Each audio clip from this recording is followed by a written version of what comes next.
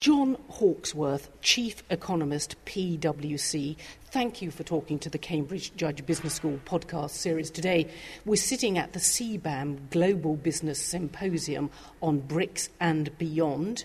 You looked at the prospects, opportunities and challenges in the future with particular reference to the world in 2050. Perhaps we can begin by saying, well, what's the state of the world now?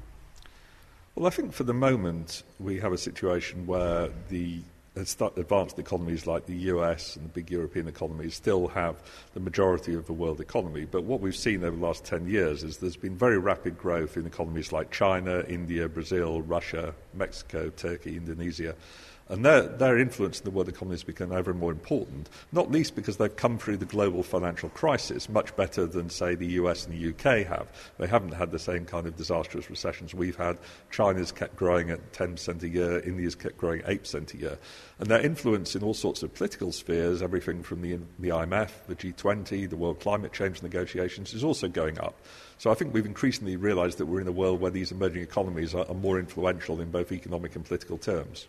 Now, haven't you taken off a rather big challenge, perhaps chewed on it for some time? But if we're going to look at the world in 2050, we've got the G20, the G7.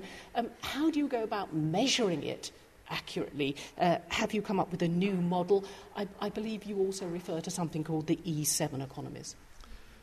We have a model which follows a fairly sort of textbook academic style of looking at the supply side of the economy, and it says that growth is fundamentally driven by four factors.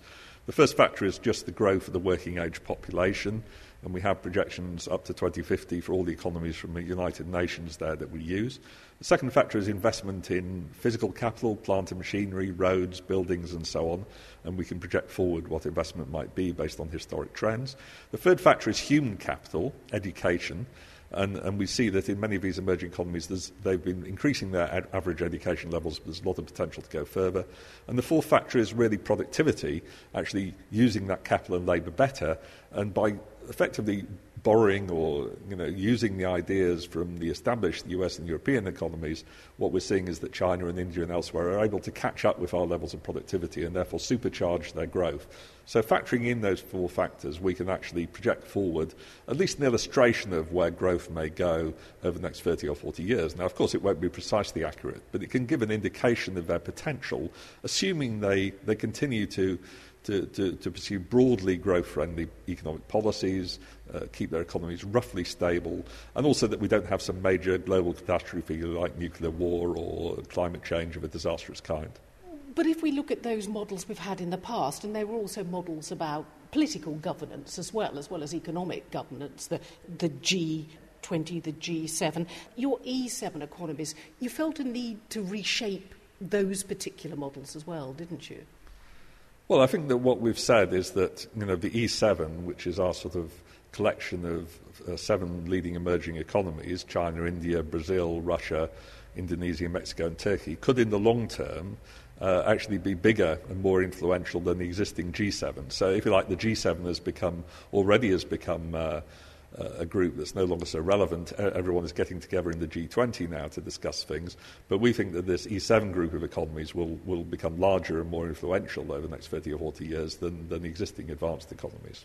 And also those emerging economies weren't hit as hard by the financial crisis as the more established ones. So if we take a snapshot of where the world is now, it's terribly important. We're sitting at Cambridge University, 2011. It reaches out all over the world. We've heard the Vice-Chancellor of the University of Cambridge talk quite passionately about how Cambridge is in a special position in terms of the biomedical industries, science as well. But where are we now? The world doesn't seem stable. The Spring Arab uprisings, what's happening in Greece, even Turkey, it's all sort of in a melting pot.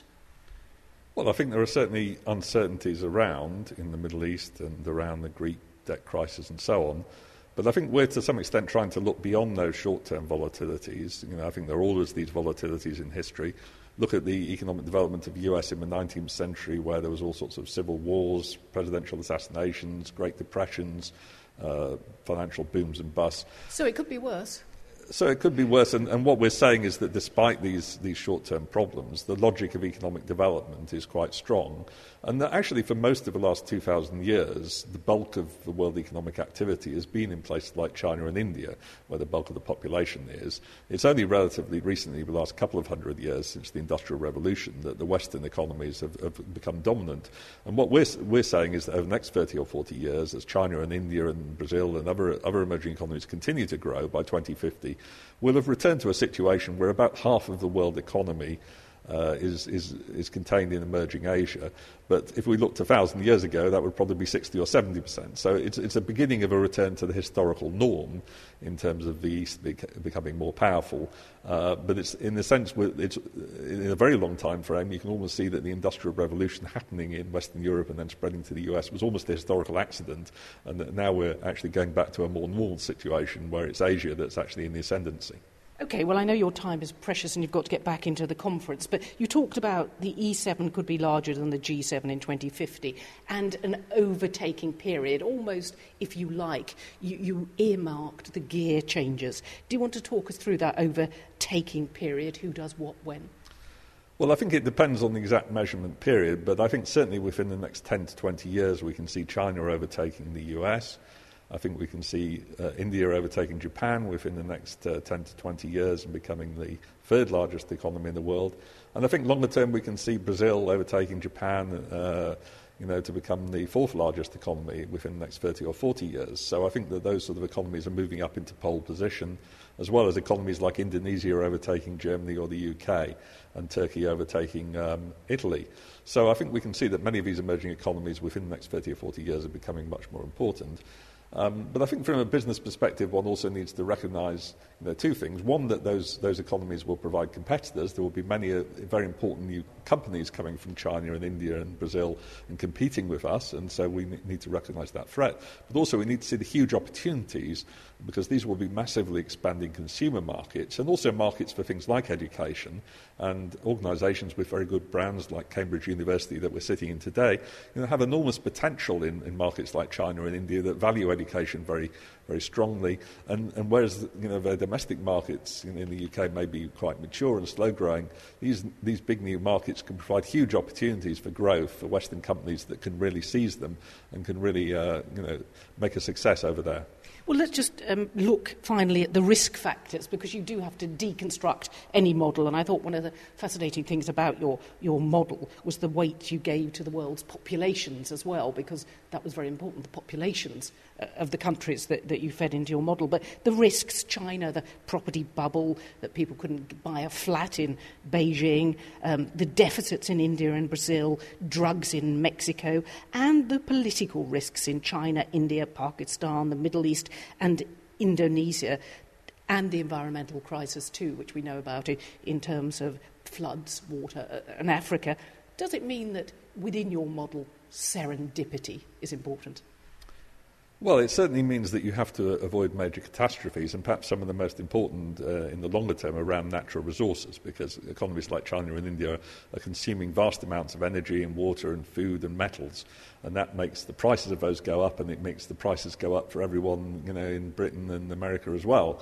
So there's a real issue about natural resources, and also this is linked into the whole climate change debate about global warming, because they're burning a huge amount of coal and oil as they have more power stations, more cars in places like China, and this is actually adding to the global warming problem. So there is a huge political challenge, actually, to actually get all of the countries together, US, China, India and Europe, and actually get some sort of global political consensus on how to deal with these issues. And this will require, just as countries like China and India want more rights in the global political world, they also have responsibilities to actually play the game and to actually contribute to solving these global problems. So I think that will be one of the huge political challenges, to actually solve things like global warming over the next 30 or 40 years, because if we don't get that right, then there won't be a future for our grandchildren and great-grandchildren, whatever economic growth rate we get over the next few years.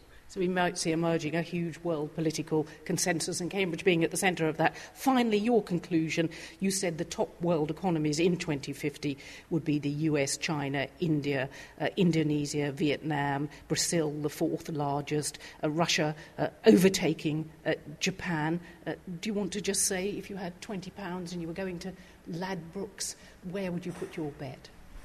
Well, I think China will probably be the biggest in 2050.